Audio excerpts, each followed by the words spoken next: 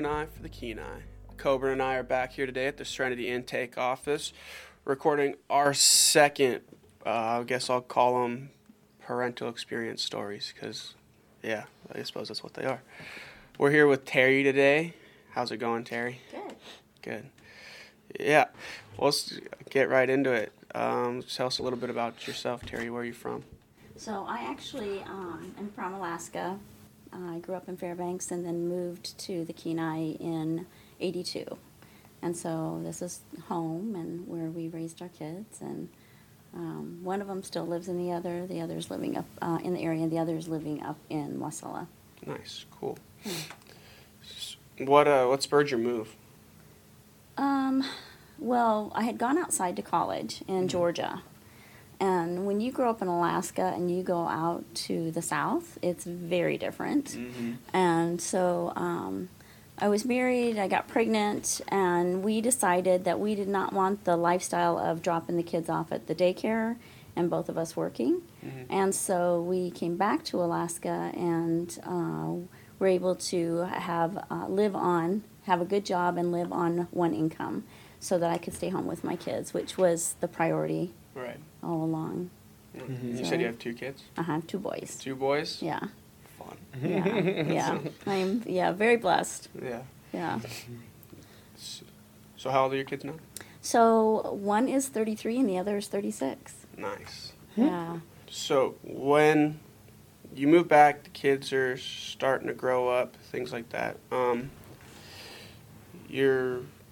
You stay home to raise the kids? Mm-hmm. Right. I stayed home until my youngest went to kindergarten, and then I went to work at the school that they were going to. Oh, cool. Yeah. So what did you do at the school? I was the assistant in the office and helped run sports programs and did the bookkeeping and just whatever that they needed. They went to a Christian school. Oh, cool. Yeah, and so that was a priority too. You know, we went and looked at the public schools. They were beautiful. They had all the latest and greatest, and looked at the Christian school, and you know, they live off a very small budget, mm-hmm. but just felt like that was where they needed to be, where they needed to go. I mean, that's pretty much what I did growing up too. My mom homeschooled me and my sister up. I think she. I know I went up to sophomore year, and then that's when I started high school at Cook Inlet Academy, mm-hmm. A small Christian school. And that was basically their idea, mm-hmm. too, was that they wanted me to be in the right environment, and that was kind of worth it. And, you know, homeschool wasn't working out once I hit, like, 13, started getting really moody. So, you know, stuff like that. That's a tough age. And mm-hmm. that is where both the kids went to Cook Inlet. From one of them went from preschool on, the other went from kindergarten on. They both wanted to try, the public school had such a mystery to it, so they both wanted to try that one year, and they wanted to come back to Cook Inlet. So, yeah, oh, really? Yeah, yeah. I remember that being kind of an allure of like, the mysterious public school. What happens when your graduating class is more than 8 people? What a strange scenario. Yeah. Filled hallways? What? Yeah, yeah. The jungle out there. But yeah, I like to think that I wasn't really missing out too much. That's what they found out, you know. Mm-hmm. They tried it and found out that they weren't missing anything. Mm-hmm. That's awesome. Yeah. So when do substances get involved? So my youngest son, I would say probably, he may tell you younger, but I would say I knew that he had started drinking probably when he was around 15. Mm-hmm. His father and I don't drink. We've never used drugs. I mean, we don't smoke, you know. Right. So he was drinking other places. Mm-hmm. And I think when he got a little bit older, then he started smoking pot. Mm-hmm. And those 2 things, I guess, didn't alarm me. I mean, obviously I didn't want him doing either one of them, but I didn't understand the ramifications of those later on. And then when he was in his early 20s, I think he might have been 20 or 21, he'd had a shoulder injury from playing basketball when he was younger. And so he went in and had shoulder surgery. And, of course, with that comes the opiates. Right. And so what I found out is he went through his pain meds, and then he needed some more, and the doctor at the time gave him another prescription of them, just, not suspecting anything. And I mean, at that time, he wasn't using that stuff. But that's where his initial addiction and entrance into using opioids started. And then it just escalated from there. For a long time, he didn't understand what was going on. We figured out, he was still, he had moved back home during the time of the surgery because he couldn't work or anything. And so we started seeing some things that were out of character for him. And can you kind of like... Well, like he would be, he was angry right. all the time. And his mood swings, he would be really easygoing for a while, and then he'd get really angry. He wouldn't talk, or he'd avoid us, and he just became a different person. He is a very tender-hearted individual, and he would be that sometimes, but you would just never know. You never knew who was going to walk through the door, and I don't really know how we got involved with Serenity House, but a few years into it, he went to Serenity House, and I was just thinking, thank you, Lord, this is awesome. And and I don't mean this to be a negative thing, but he had been he'd been drinking, smoking pot, and then using the pain pills. But when he went to Serenity House, he learned a lot of other things. Right. That he was not aware of, and that's part of the process of recovery. Is you're in with other addicts, and they're sharing experiences, and so you may not know everything that's capable or possible out there. And so he actually got better educated in using and doing things. He has actually been to treatment 4 times. Yeah. And so what's that like for you as a parent? I mean, he goes in, you probably get a little hopeful. You're like, hopeful. This is going to be it. And then you kind of see that decline again. And then you're like, send him back. Just kind of that roller coaster, I'm guessing. Obviously, I'm not a parent, I don't know. But, so what is that kind of experience like? So I thought it was kind of funny because the first time he went in, his dad was just telling people, well, he's struggling with this, but he's in there now and he's going to be good. And I'm just thinking, wow, okay, like this is this quick fix where they're going to just fix him and send him home. Right. He came home, he did good for a few months, and then he was back into it again, and eventually he moved out of the house, and we're talking from 20 until he was 31 that this went on. And of course it started when he was younger with the other, but the really bad stuff started when he was around 20. And so we've done 4 treatments, or 4 recovery programs from that time, and every time you have this hope that this is going to be it. But there were sometimes he got himself into trouble with the law, and so he went to jail for a couple weeks. And of course, family members try to be very helpful, right? And so I wouldn't bail him out, but somebody else did. And because it was a family situation, he went and lived with them instead of coming back home. The Lord I'm a really strong Christian. I believe that God is in all of this, and that has been my hope through all of it. But God just worked it out to where he was given the choice that he can either stay in jail for 3 years, or he could go to treatment. And so back then, this was all new to me. I had no clue.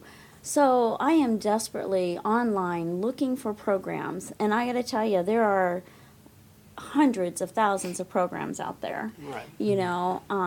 I didn't know the people at Serenity House well enough to really ask them for any advice or anything, and so I basically just started calling programs outside of the state. I found one in Arizona, and it was $25,000 a month. And our insurance would pay some of that, but they required you pay it up front. So we had to come up with $25,000 to send him out there. And we made that happen. I mean, this is our child. You will do anything for your child. Yeah. And so we made that happen. He went out there. It was in Arizona. And he had a great counselor. She was wonderful. He had been told somewhere along our path that he had ADHD. So they put him on Adderall, which I don't know if you're familiar with Adderall. Yeah. But it's meth. I mean, it's speed. You know, it's the kind of stuff that. It's certainly similar. Yes. I don't know if it's exactly the same. No, I'm not thing. saying because obviously meth is made out of a lot of different things, but Right. It's a big, but it's a heavy basically stimulant for sure. what it is. He told me, he goes, Mom, this is I don't need drugs. This is basically, you know, the Adderall is just like the speed, and so.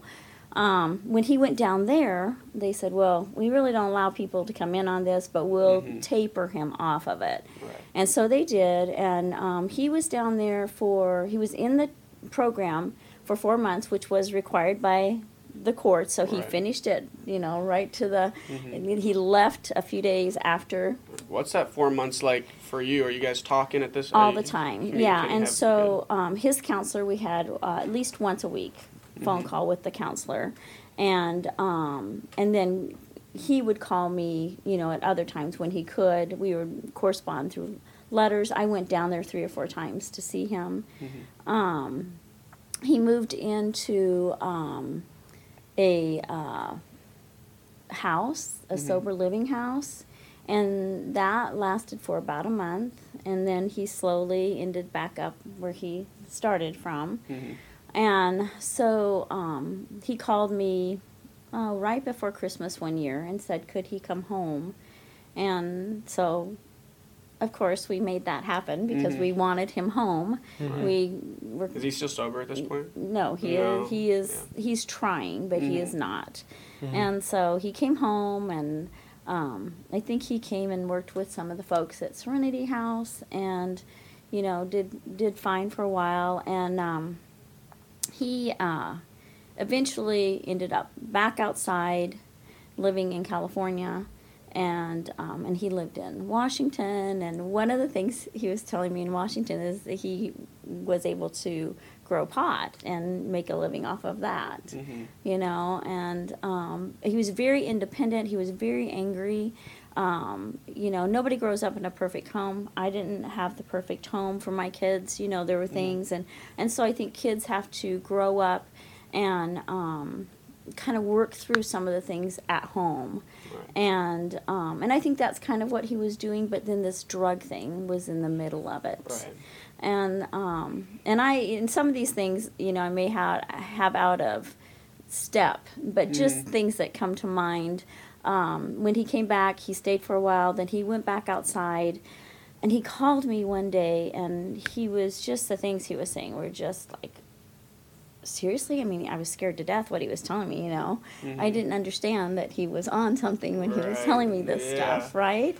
And there's probably some anxiety about, you have some inclinations that he's back using again. You've seen, like you said earlier, like you don't know who you're going to get when you answer the phone, when he is using. Right. And now, like, I think it's very, like, obvious, but sometimes needs to be said that, like, no parent wants to see their kid in a dangerous situation. Oh, no, right? it scares you to death. And especially, like, it's a little different. Yeah, I mean, as a parent especially, like, I mean, I'm assuming that, like, when they're in town, you at least know, like, you're close, and then if they need you, you can be there. You know what I mean? Like, but when they're in Washington or California and they're kind of living a dangerous life, you're like, that's got to create some even more anxiety because you can't help them at that point.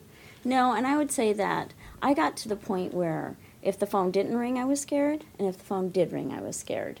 And so there was so much anxiety with that. And he when he came back, he tried to, you know, like I said, work and get back into it and get his life, and he did okay for a while, but I think the longest that he was in recovery before this last time was about 11 months.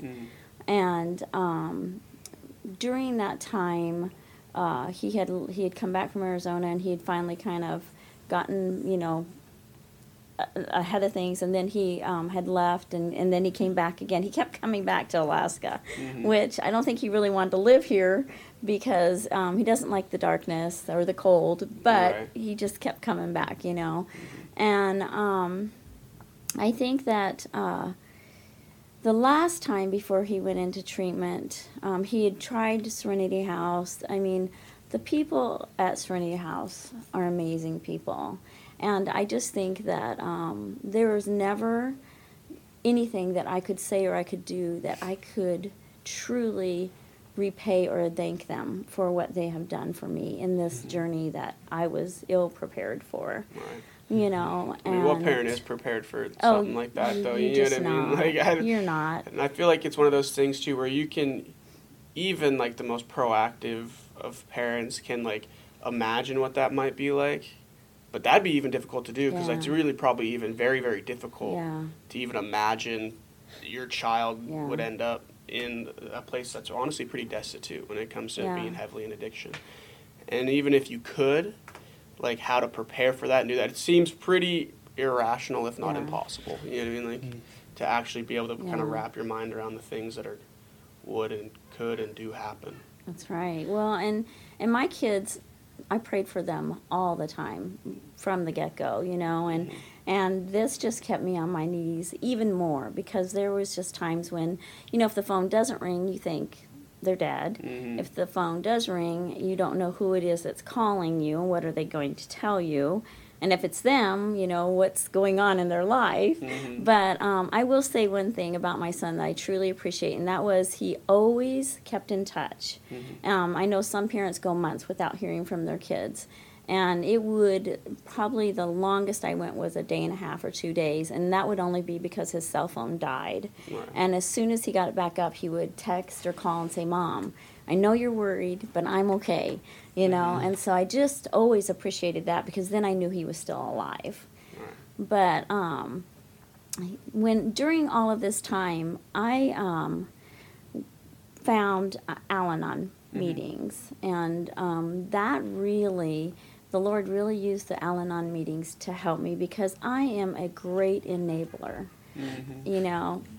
Just great at that. And so, I feel like a lot of parents probably could be. Yes. You know what I mean? Because you just want, I think, like, especially if you don't know what to do, I think your number one fear is obviously them dying. Like, I feel like that's probably, am I wrong there, I guess? I don't know. The root of enabling is basically fear of loss. Is that not wanting to take that next step. And so, I mean, I think it's like a lot of parents could probably be pretty good at that. So, like, you go to meetings.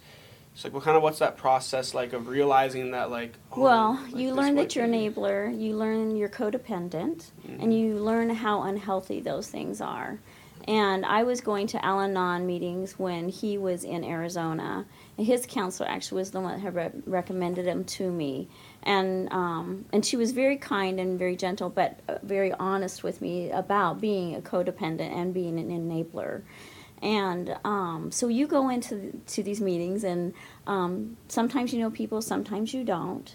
But everybody is there for the same reason. We need the support, and we need to work that program.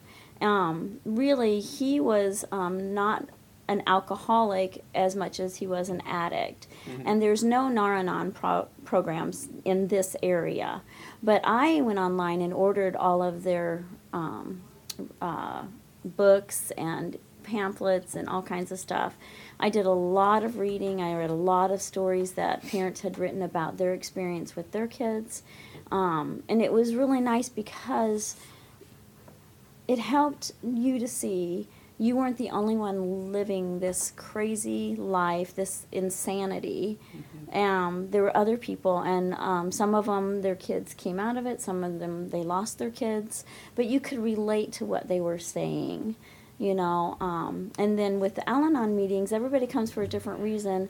But the group is not about your addict, and it's not about the alcoholic. It's about you getting healthy. And I went through a divorce at the time when all of this was going on. And so the Lord really used that program and the people that were in those meetings to help me. In those meetings, it says your higher power. And everybody's higher power could be different. Well, for me, God is my higher power. And so, whenever I said anything, I talked about the Lord and about God. And I honestly think that I would not have been able to make it through all that I did if it wasn't for the Al-Anon program. That really going and talking for an hour and a half, to people that, and then hearing what they were going through. There's times you're like, wow, I guess I don't have it as bad, right? But that support is priceless, and it definitely has made a difference in my life, and it helped me to start to get healthier, to where I wasn't all consumed, because I was prior to that. That was everything.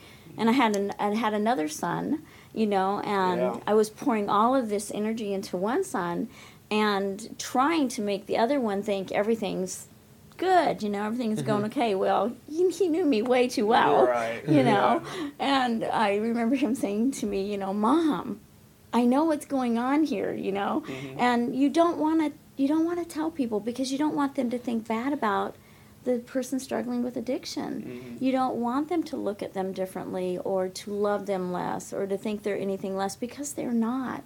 They are people just as valuable as the rest of us, but they have a struggle that's going on in their life that is destroying their lives. I mean, we all have struggles, but their struggle is actually a struggle that is going possibly kill them, And so you protect the addict because you just don't want anyone to think badly about them from everybody. Right. And so you kind of live two lives.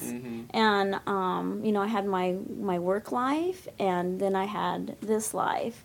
And I was really blessed because I worked with a couple of people who I could go and say, this is going on right now. This is just crazy, and they would talk to me. One of them is a psychologist, and he would help me, and then I would call and talk to Dr. Sellers, and she would help me. But it got crazier and crazier. Right. I mean, and so if it hadn't been for the people that made themselves available to me, the counselors at the Serenity House, even though he wasn't in their program, they would help me as a parent, Yeah, it's so interesting seeing the similarity between your story and Sandy's as well, of the solution of kind of overcoming enabling versus supporting is finding ways to learn and increase your own knowledge and kind of develop as yourself.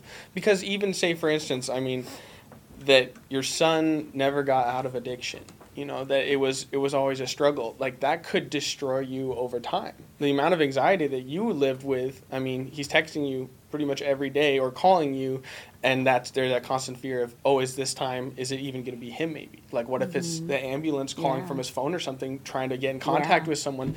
So just understanding that, like you said, that's not an obvious solution. It's not the most apparent result, that people think of. Aaron was saying, what parent has a manual on how to deal with your kid in addiction?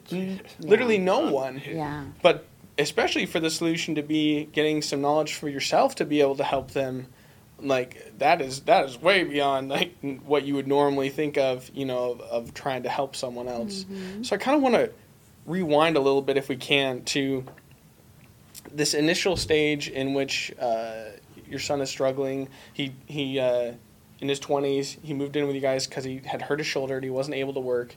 I can kind of relate to the storm scenario of that, because I've been out of work for, I think, last year, a couple weeks around Christmas time, and it was awful. Like, it was just bad. It was just, especially like the time of the year and stuff, but not having a job and not having that consistent structure, especially when it sounds like you had a pretty structured upbringing for him. Like, things were used to being structured, and then to lose that structure of a job, maybe for the first time, or in a really drastic way where you're injured, like that is a pretty low point. So during that low point, when did it kind of become, when do you think, now with your new knowledge, it became from a supportive stance of, he's injured, so obviously help is necessary, but then as time goes by, when do you think that kind of slips into enabling, like it starts to become, he isn't necessarily getting out on his own, or I don't know if he pursued a job at that time or whatever, but I'm just trying to see from your perspective where things started to change and become a little more toxic and a little less healthy. Well, I have to say, really, I was an enabler from the time my kids were little. I did things for my kids that they should have been doing for themselves because I just wanted to help them. Yeah. I love them. I just want to help them. And I didn't understand. I was brought up complete opposite. And so I went overboard the other way, right? And so really my kids, I was probably unfair to them from the beginning because I was doing things for them that they could do for themselves. But I would say that he always had a job. He always worked hard. He did really good. He supported himself, and he was in between jobs when he did that's why he did the surgery. This was a good time. Oh, okay. And so as soon as he got healthy, then he was able to get a job and get going again. But I would just say that because that was my natural bent back there to do that, I probably continued to do that all the way through. And the only time that I think I really started to see how toxic it was becoming was how angry that he was, and I didn't really understand what all the anger was from. I think he was just probably upset with himself, probably disappointed, and then the drugs have their effect on you, and when you don't get them on a regular basis, when you need a fix and you can't get it, that makes you really anxious and angry, and then once you get it, then you kind of calm back down. But I think that it just, like I said from the get-go, I was kind of that way. It was just a learned behavior I had, and so something that I had to unlearn. One of the words that they use in Al-Anon is detachment. And when I walked into a meeting, they told me I had to detach. And I thought, how do you detach from someone that you love that you would give your life for? How do you do that? That's crazy. You literally brought them into this world. It's hard to be like... Right. But over time I understood detachment. You detach with love. And so one thing I would tell my son is, I love you. And I love you so much I won't help you kill yourself. Wow. But I will always be here to help you when you're ready to get healthy. Always. And I love you regardless if you're using or you're not using. You always are loved. And he was always allowed to come home, if he was using, then he would have to leave. But if he was coming home or just come by, that I think what really turned the whole thing around for him was a few years ago. He had been out on his own, and he came over to my house, and he was high, and I had to say to him in the driveway, "You can't come here anymore." And that went against everything that I had ever told him, but that was a healthy decision for me and for him. Yeah. And a healthy boundary for sure if you're not. Yes. And it's hard because this is your child, like I said, that you would do anything for. And my oldest son was the one that helped me get to that point. And then he told his brother, and it was as hard for him as it was for me, that you can't come to Mom's anymore and you can't come to mine. You can't do this anymore. We will help you. He told his brother, I will take you right now to treatment if you want to go. And he wasn't ready. And so some other family members got involved, offered him a place to live. And a few weeks after they were doing that, they realized that wasn't a good choice. So then they called and told me that, he wasn't going to be able to stay there anymore. So he called me And one thing my son never wanted was to be homeless. That was one of the things that the Lord put in him that he just did not want to be. And so I had called up to the Adult and Teen Challenge in Wasilla. They had just opened in March, and I think this was like July. And I asked them about it. They said, yeah, that they had room, and, you know, I told them everything that was going on, and, you know, they weren't surprised by my insanity, right? They'd heard that story, I think, a few times. But anyway, so then he came to my house one day, and he said, I don't have any place to go. And I said, well, you can't stay here. And he goes, Mom, I need help. And I gave him the phone number, and he called them, and then they arranged for him to come up there. And so he went up there in July, and getting him there, I have been pretty level-headed, rational, and, you know, could balance my emotions. But I have to tell you, once this was on the schedule, he continued to use, and he was living at my home. And which I wasn't going to kick him out because I wanted to get him to treatment, right? So you have to weigh those things. And so, and he'll tell you it was the craziest thing because he even remembers it. But on the way to the airport, he had to go get his last fix, right? I'm waiting for him to get home because we've got to get to the airport, and he's running late, and I'm thinking he's going to miss the plane, and I am just about to lose it. So I get him in the car, and we're racing off, and I am just going off on him. And he later said to me, wow, Mom, you were really, I've never seen you like that. And I said, all I could see was we were going to miss that plane, and you weren't going to go in, and the cycle was going to continue, you know. And there were times when he would come to my house. He didn't live at my house, but he would come to my house. He'd park in his car, and I'd be so worried about him. I'd be at work, and I'd be so afraid of him overdosing. I would leave work, go check on him, make sure he was breathing, you know, and then come back to work and go do that. I mean, that was just like, I had to do that. So all these scenarios are going back in my mind as we're racing to get to this airplane, right? I don't want to live like this anymore. Anyway, he has now got over 3 years in recovery. Wow, awesome. And it was the Adult and Teen Challenge program. It's a year-long program. It's faith-based. He grew up in a home that loved the Lord, but that does, you know, God doesn't have grandchildren. And you have to come to him on your own. And through that program, he rededicated his life to the Lord.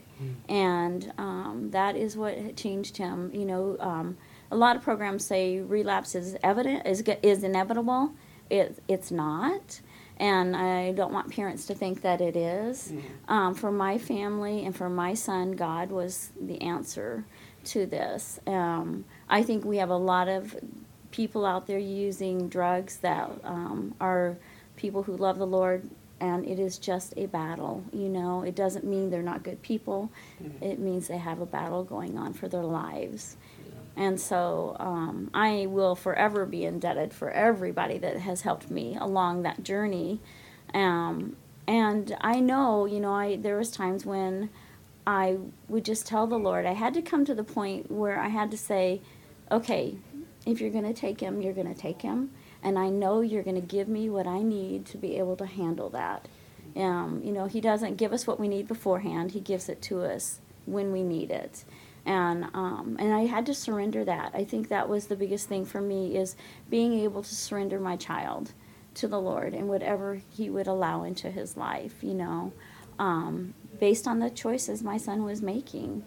And I just, I never in my life thought he would make it at a Adult Teen Challenge. I gave him 2 weeks, you know, to go, because he went up there high, so he had to detox without anything.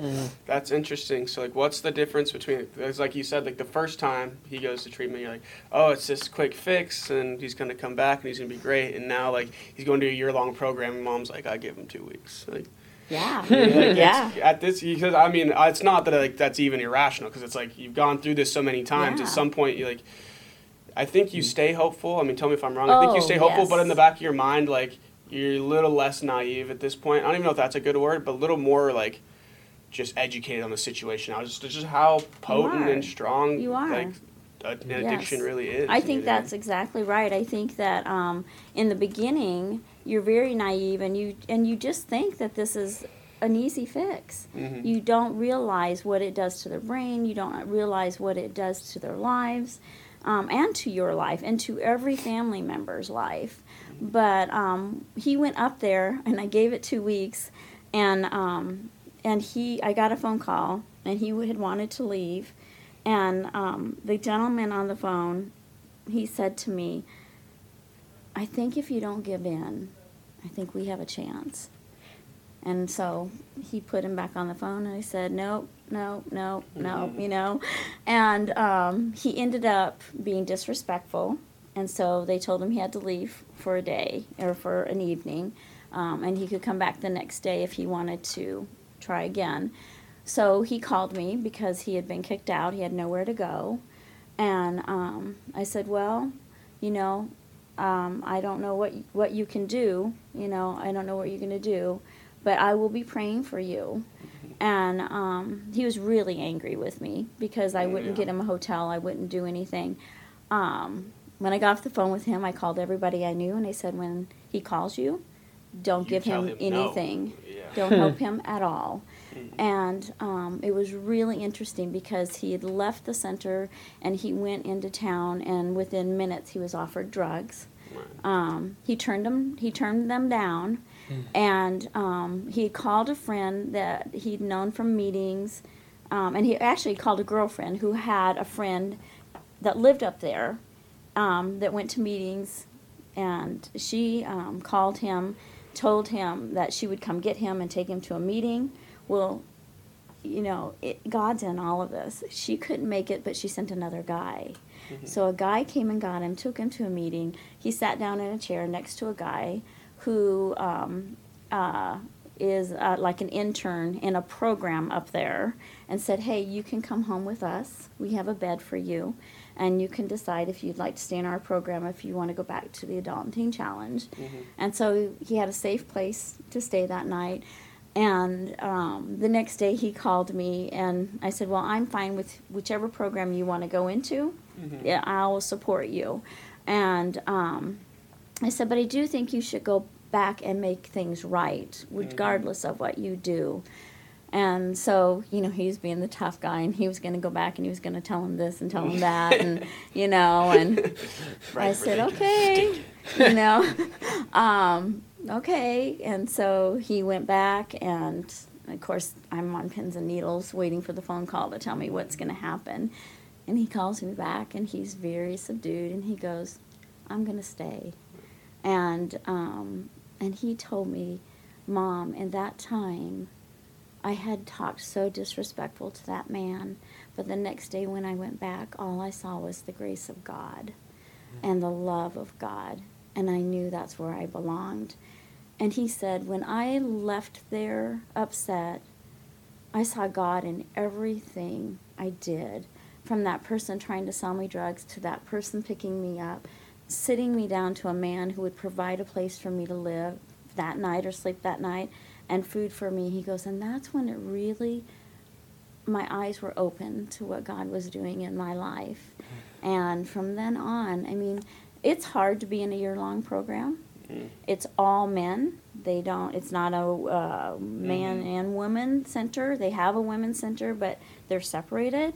And it was hard, you know, but he did it, and he worked as an intern for them for about a little over a year, and he is back to work now, and really his calling is to just make disciples for Christ. And so wherever he works and the men he works with, you know, he is really trying to be a witness.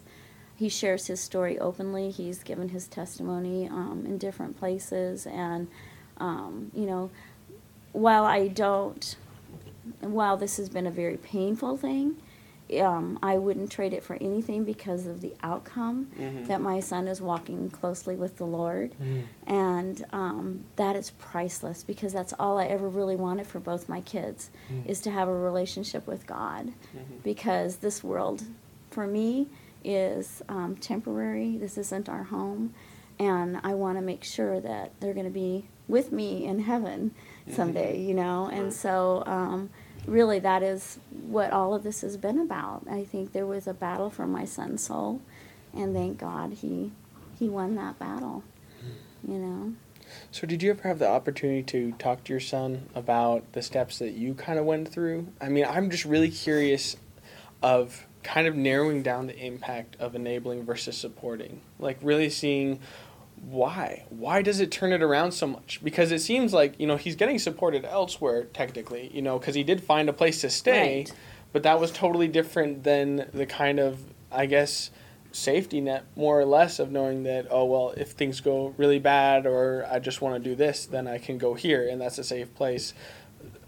Did you ever discuss that with him? Like, So when he graduated up there, they get to do give like a, I don't know, it's kind of like a testimony. And he said that when he entered their doors, he had no one. His family had finally decided enough was enough. He said, I had done in all of the relationships I had that nobody was willing anymore to pick up those pieces. And that is why he stayed where he was, because he realized there was no place else to go.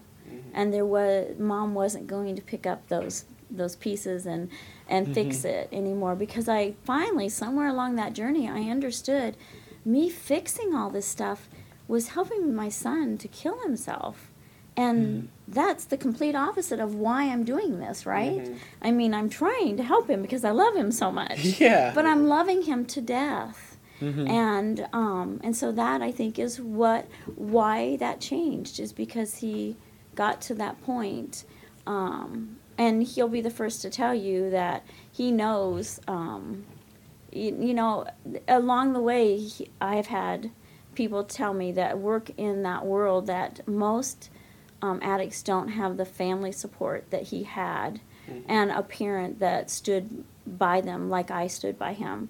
In the first part it was unhealthy, in the second part it got to be healthy, but I was still his strongest supporter, you know.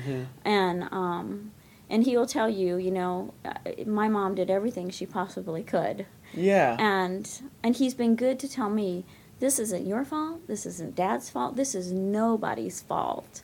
These were my choices, and I had to, you know, the reason a lot of addicts use are because they're hurting, and there's something that it's too painful to work through, so they numb themselves. And so going through the program up there was a safe place. It wasn't mom and dad there, it wasn't brothers there, nothing. He was working through the pains in his life, the things that he had gone through that had kept him drinking to forget, or kept him numbing so he didn't have to feel. And that is what they need. They need a place that they can work through those hurts, so they understand that that they can live through those things. But it's parents understanding, you did not create this. None of us are the perfect parents. Nobody comes from a home that does everything right. And the best thing we can do is to help our kids find their way without us like running ahead and clearing all the obstacles out of the way, you know?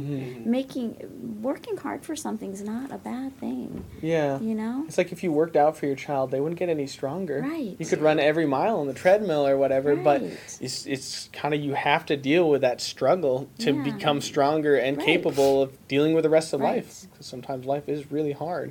But I like what you said, and I think that's really where we want to put the focus is, you're not withdrawing from your child's life. You're not being like, okay, you can't interact with me anymore because you're like this. But you're reinvesting all that energy you had into support.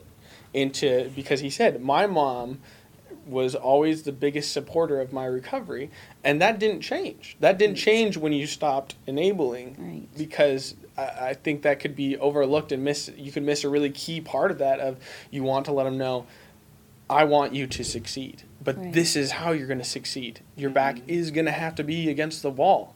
You know, Right. you're going to have to look inside yourself and see those struggles and have to deal with them. But if you if you never have to deal with them, then why would you? More or less, Right. if you always had no fear of basically the toxic traits that everyone has, that everyone deals with, if you don't learn to overcome those, then path of least resistance, more or less. Right. And I think one of the most crucial and one of the most difficult aspects of that, even just from a interpersonal way or interpersonal perspective, is that idea of detachment. Mm-hmm. You know what I mean? Because in a way, it's as a parent, I'm sure there have been times, I'm not sure, I'm guessing, I guess, where you kind of do feel like you've created this a little bit. You know what I mean?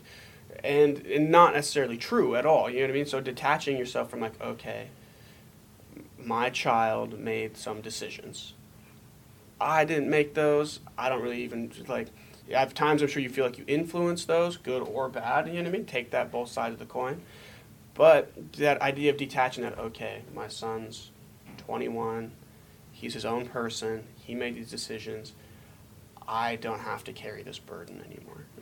I am here for you, don't get me wrong. I'm in here for your recovery, but I can't carry this weight for you anymore. This isn't mine, And I think that's kind of one of those things too, as a kid, especially with people who with addictive tendencies, where you're kind of, you use these things because you don't want to carry these burdens. You know what I mean? So you put them on other people, you put them on substances, you put them on all these things that are unhealthy, and then you kind of have to, like you said, you're in. And imagine from his perspective too. You're in your mom's driveway. She's always let you come in, stay the night if you need to, and all of a sudden here's this burden. Boom. You're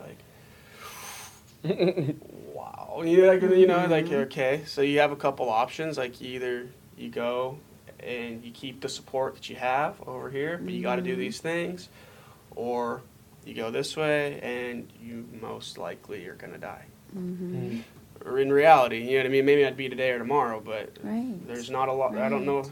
There's an old saying, from a circle that I used to run with, I guess. But there's not a ton of 50-year-old drug addicts and drug dealers, because most of them are dead or in jail. Mm-hmm. There's a lot. You don't see a lot of them on the street, and so I mean, it is. That's one of those things where when you detach, and you kind of have to make them their own person. I just feel that's so hard for parents. It's hard for human beings that love people. Right. You know what I mean? When you talk about being a part of somebody's life, right. You know what I mean? Well, there is just as much a part of yours at that point. Oh my gosh! Well, they say that a parent is as happy as their least happy child, and I think that is very true. When my kids are happy and life is going well for them, man, my heart is just light, right? Right. And I have to tell you, this is just such a crazy, crazy journey. You first of all, when this all happens, you take responsibility. You think, what did I do wrong? What could I have done differently? And I think that's kind of a part, we talked about, we have talked about before, is there's a stigma that comes with addiction. I mean, whether it's getting better, I believe it is getting better, but it's not gone. It's we're still talking about it present. more now. Yeah. I mean, we're taking steps, I guess. Right. That's probably a decent way to put it. We're taking steps towards actually addressing it. Right. But I think one that we haven't taken a ton of steps towards, and may not even, a lot of people might even realize, that's even just becoming kind of pretty new to me, is the stigma we put on parents of people who suffer with addiction. It is, I think society, but people do kind of look at the parent and be like, well, what did you do wrong? You know what I mean? And even as the more we address stigma, we're we are realizing that it comes from a lot of struggle and trauma, or well, where did the trauma come from? And I think the first place people look is parents, which isn't always, sometimes isn't true. Right. Take it for what it is. But I think it is kind of this weird, double-edged coin, where we're not necessarily, people are trying to place blame somewhere for things that have occurred, when really there's nowhere to be blame to be placed. Yeah. And it doesn't make sense. Mm-hmm. And so there has to be an answer to why this kid did this. Right. So they look at the parents first. Mm-hmm. And I think that we are talking about it a lot more. I mean, even our president has acknowledged, we have this epidemic. Addicts are dying, and these are valuable people. Talk about such a difference. So when this all first started, I always worried, I just didn't want him to end up in jail. I just did not want that. I thought that was horrible. And he did, but it was just short time, and, he's out of it. So just always prayed that that wouldn't happen. And then fast forward 3 or 4 years, and I'm praying, please let him get in jail. Let him be put in jail. And because I wanted to save his life, because I knew being out, he would have access to everything. Mm-hmm. And I thought, what kind of mom prays that kind of prayer, right? Yeah. But that is the reality of what a parent goes through with a kid struggling with addiction. You are on a roller coaster. None of this is familiar, and you do go back and blame yourself, and that's why the Al-Anon meetings for me were great, because it helped me to realize I was not to blame for this, and my son was so good to always tell me that, and he always understood he was so good about understanding when I would set boundaries, even though he didn't maybe like them. He was just so loving and kind, even in spite of those, But not everybody is, and that makes it even harder on a parent when your child cuts you out of their life. Right. And I'm so thankful mine never did that. Mm-hmm. I was able to maintain that closeness with him throughout that whole thing, and still today we are very close. Both of my boys. And it's a work, you have to work at those things, and we've talked about it. I don't talk about all of that very often with him, but if something comes up, we'll talk about it. But that's kind of in the past now, and he's living a different life, and I do now. I'm so grateful for what I've learned through all of this, because now I have compassion for addicts and alcoholics and those that love them. I mean, I just have a heart. I order a bunch of the Nar-Anon books and stuff, and behavioral health office knows that they can always have anybody who wants to talk can call me, and I'll meet with parents and I'll talk with them. I give them the stuff that the books and stuff that have helped me. There's no one way that's the right way for any parent. One thing I've always told folks when I've met with them is, they ask for advice, and I can't give advice. I can say, this is how I did it, but whatever you do, make sure the decision you make, you can live with the outcome. Mm-hmm. So don't let somebody tell you, don't let your addict in your house. Because you know what? If they died when you did that because somebody else told you to, you'll never forgive yourself. It has to be that you felt that was the right thing, and don't let anybody else help you make those decisions. Because there's just none of us have that wisdom, and that's important. No one's got the playbook. No. Yeah. And I wanted to make sure when I was making decisions, I always had people giving me advice, but I always knew that I had to live with whatever happened to him. And what could I live with? And that's how I based my decisions. So going back just a little bit, talking about what Aaron was saying with kind of like, no kid's childhood is perfect. Right. But I think that as we just societally kind of confirm mental health more and more, you're starting to see people realize that, hey, maybe some of the trauma I have is from my past, or maybe things happened, back when I was growing up that really do affect me today. But I think it's really important to understand that that shouldn't be used as a cop-out of, like, they made me into this. It's definitely your independent decision of what kind of person you're going to be. And, overcoming those events that happened in your past will be challenging, but I think a lot of people who are in addiction could very well get stuck in the mindset of, my parent made me like this, and now they're making me do this. They are the reason that I do this, and that's just the way I am now because they ruined me. But there is help for everyone. There is a way. I believe there is a resource that, regardless of what your past was like, that you can make your future into something that you want. You're right. They're not stuck in addiction. I think they have to own it, like you're saying. They can't have put it on somebody else. And it's not until they own it that there's hope for them turning something around. Mm-hmm. You know, if they can always blame, their family or their boss or whoever, whatever circumstance, if they always blame that, they'll never get healthy. Mm. Because you have to own that. You have to take responsibility for your choices. Definitely. You know. And I think a part of that too is, like being able to find, because I think the hard part about that is the fact that, like, not necessarily the fact, but the thought that, like, some of that stuff, like, being able to work through that stuff is a learned skill. You know what I mean? Mm-hmm. Like, especially, like, if things aren't portrayed to you, like, people, especially with people whose parents have addictive tendencies and personalities, and things like that, you kind of learn these coping mechanisms that kind of propels. And I think, like, because we talked to a guy yesterday during a recovery story, he's like, I still have some resentments towards this family member or that family member, but I'm working through that now. And so I think for some people it just takes a little more time and a little intervention, like with a counselor or something. Mm-hmm. I think that's the biggest thing for people who are struggling with public health, and that's like another stigma that we're starting to address too, is that, like, it's okay, to ask for help.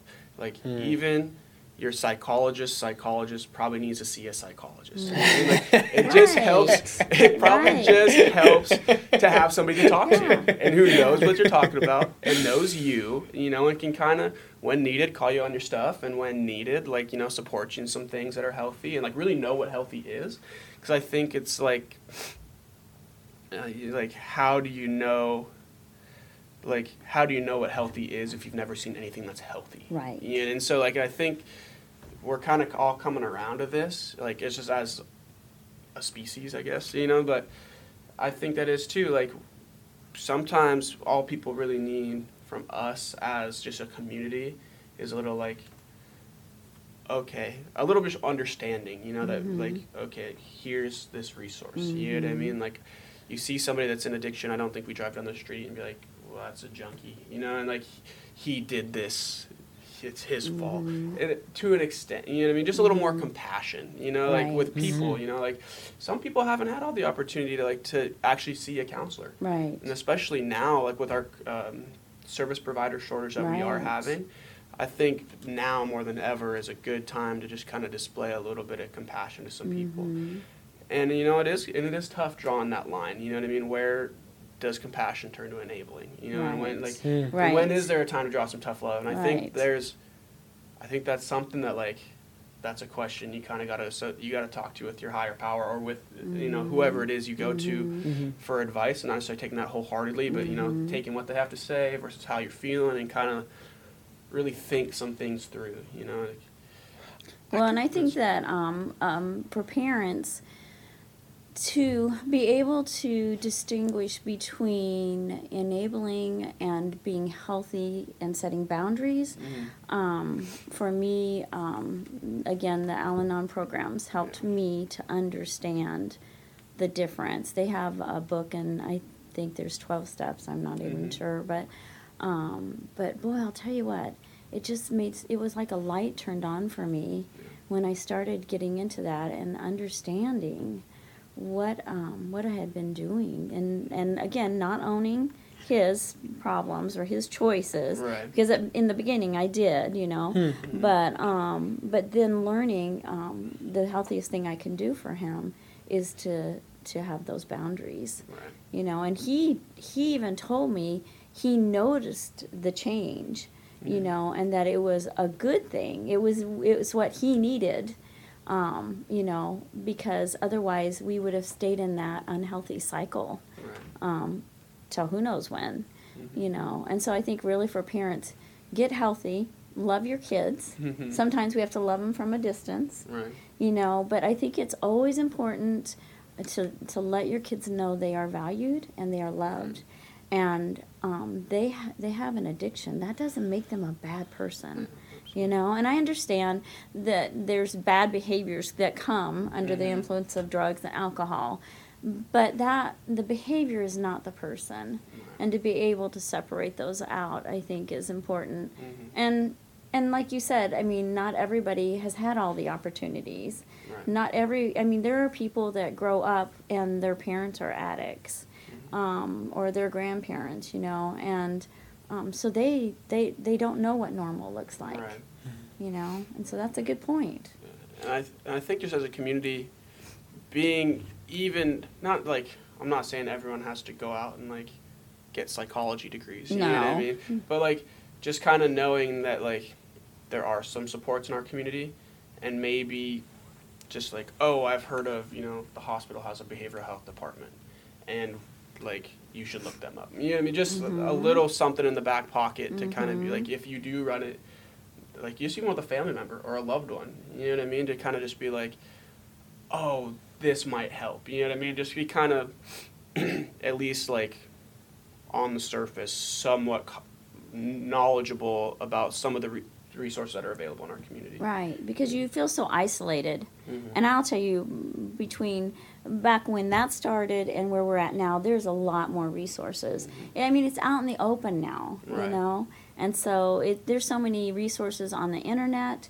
There's like these podcasts. There's other things out there that can help parents to know you're not alone. It's not your fault, and because they really can't do anything about the addict. Right. You just got to love them and pray that they'll come to a point where they're done with that, that they're ready to make a life change. But in the meantime, you have to take care of you, Absolutely. because it is complete insanity. Doing that same thing over and over and over, Right. and expecting something different, right? That's what insanity is. So, and you look at yourself sometimes and you just think, how did I get here? How did this happen to our family? Yeah, I think that's a good point, especially, I mean, from your example too. Like, you don't drink. Family didn't drink. Family didn't smoke. Family displayed pretty, like, when it comes to substances, at least, healthy behaviors, Right. restricted behaviors. And I think that is a thing too, where like addiction does not discriminate. It doesn't. It is not like. It doesn't care. That's right. It's like a lot of ways, dude. It's like cancer in a lot of ways. Like, it doesn't care how much money you have. It doesn't care where you're from. It doesn't care about a lot of things. Yeah. And like if it's present in your genome, like it might just find a way to express itself. Like it's kind of wild. And there's people who aren't addicted in the worst parts of society, and there's people who are addicted in the highest parts of Right. society. Absolutely. So that's just, it's, even though we know that these are connected, like we have objective evidence that adverse childhood experiences Right. it does encourage substance use. It doesn't mean that, like, if you've had a really good life and you still struggle with addiction, you're not a bad person. Right. Like just Right. wherever you are at, like Aaron was saying, no Yeah. discrimination. I found out a few years ago, and I didn't know this, but on his father's side of the family, his father's brother and two sisters were all three addicts. And I had no idea that was in that family, that they had that issue Right. even before those kids, even further back. And, knowing that kind of stuff, it helps because it just doesn't make any sense. And addiction, I don't think will ever make sense. Yeah. And I don't think you can focus on that. You have to focus on what can we do about it, Right. and how can we help. Yeah. And the best way a parent can help is by being healthy and setting healthy boundaries, and to know it's okay to say no if you need to say no. That does not make you a bad parent. But you can say no in a loving way. And there's a difference Yeah. between love and service. That's right. And that, I almost, thinking back to your story about him being in the driveway, being real upset, I mean, I don't know if he would do it personally, but I could see a situation where someone would be like, well, Mom, you just don't love me. And it's like, no. Yeah. I just can't do this for you. Yeah. Yeah, and I think that's something that's honestly probably somewhat, I don't have any empirical evidence, but from just some things I've heard in my lifetime, that's more common than we'd like to imagine. You know what I mean? Oh, yeah. Especially yes. with Yeah. people in addiction, like you said, like the behavior is not all. It's one of those not even really bad, but it's one of those behaviors that comes with people in addiction. Is they're usually typically somewhat manipulative. You know what I mean? Like, it's just kind of, it's one of the symptoms of the disease, really, you know? Like, And eventually you're going to have to go there if you want to continue. Like, Definitely. you can't be telling the truth all the time, and, Yeah. good luck if you can. Right. Wow, I'm impressed. Yeah. But, and I think that's another thing, too, that, like, some parents could probably get trapped with, you know what I mean? It's like, Yeah. I do, But like, this isn't, Yeah. this isn't how it's going to happen, you know? And I think that's a hard line to draw. yeah, it is. You know? And one thing I'm really, I am very blessed is he never stole from us. He never did any of those kinds of behaviors. And he was very upfront and honest about what he was doing. I mean, he didn't hide it, he didn't lie to me about that. And I think probably for parents who have had their kids break in and steal things from them and do that would make you that would harden you, I think. Right. Because there's that trust and you want to be able to have that. And when the addict does something like that, they obviously break that trust. And I think that it's hard to get that back. And so I just think that I can see how some parents get to the point where they just want them to just completely stay away. My reason for him to stay away was because he was using and he couldn't be at my house doing that. Right. And it just, like I said, you never know as a parent what you might do or might not do, that they'll decide they're done. They want to do something different. But it wasn't me. It was that I drew a healthy boundary, and that was his response. But it was not me that made him make that choice. And knowing now that what happened is way different than where you were at back then. You didn't know he could have, ended up cutting himself off from you, could have died. There's all these different scenarios. And now we know that it worked out. But at that time, you were just taking a step into the unknown. Totally sure this was the right decision to make, but wow, that must have been extremely stressful. Yeah, that I will say that was the hardest thing I've ever done in my life, was that right there, and I still, like, with you guys, I get emotional when I think about that, because no parent wants to say that to their child. And they may be 20 years old, but let me tell you what, that's still my child. Yeah. And you want them to know your love is unconditional. Right. But this isn't love. No. That's not what it's about. You can still have the unconditional love, because the love hasn't gone down. Yes. It's just what you're willing to do Right. to keep them healthy. It's learning what help. love really is. Absolutely. And, people talk about tough love, and I don't think you have to be mean, but I do think that you have to love them enough to make those hard choices. I think tough love's more tough on the parent. It is. In a lot of ways, you know what I mean? Like, it's hard. I just don't feel like a lot of parents really want to tell their kids no, or like that you can't stay here. Yeah. Because I think... Who wants their kid to be homeless? Yeah, humans are smart. They know if they don't give them a place to stay, like, they're probably not going to have very many places to stay. Right. Yeah. Yeah, so, Right. like... Well, it's that balance, too, because there's, you have the willing to enable, willing to go all the way, and then you have people like, oh, is that who you are? Well, you're a piece of garbage, and I never want to see you, So it's definitely that there's those two extremes, but yeah, I can definitely see how both can be harmful in their own way. Absolutely. Yeah. Yeah, it is. It is a tough road for parents. I'm obviously very thankful for where he's at now, but I have not forgotten that road. Right. And like I said, I'm thankful because it's made me compassionate. And when I see somebody somewhere, I always say a prayer if for them. That's somebody's son, brother, husband, or that's somebody's daughter or mom.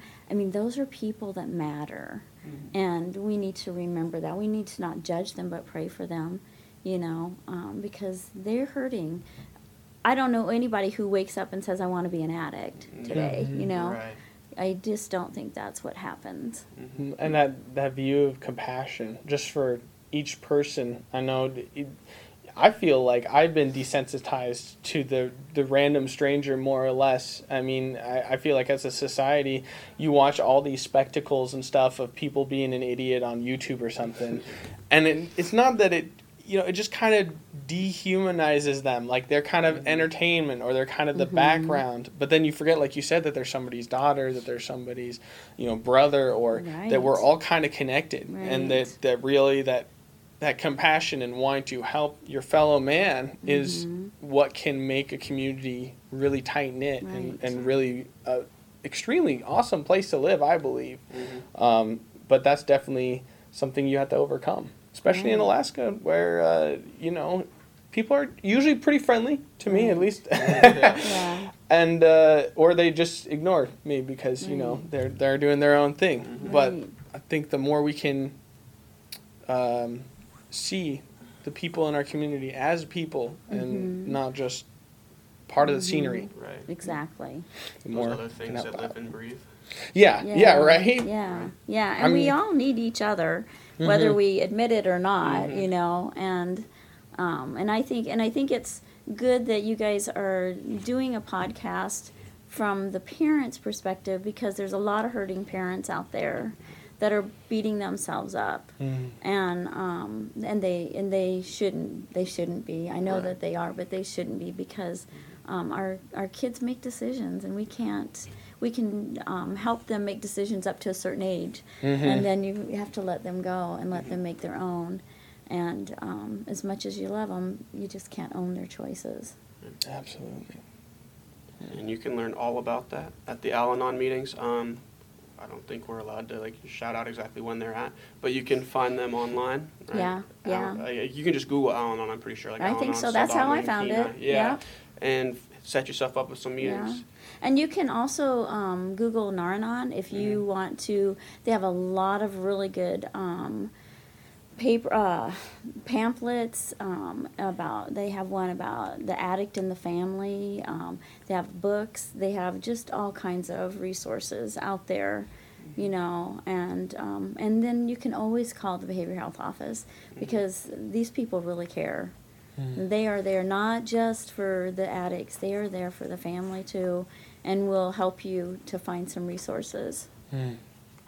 If there's anybody listening that would like to reach out to the behavioral health department and either just seeking some other thoughts and perspectives or whatever it may be, getting set up with services for yourself or setting up services for whoever it may be, a loved one, that number is 907-714-4521 if you need it. So yeah, you're not alone. No. There's people out there that care and want to help you get through this. Absolutely. Thank you very much. This was You and I for the Kenai.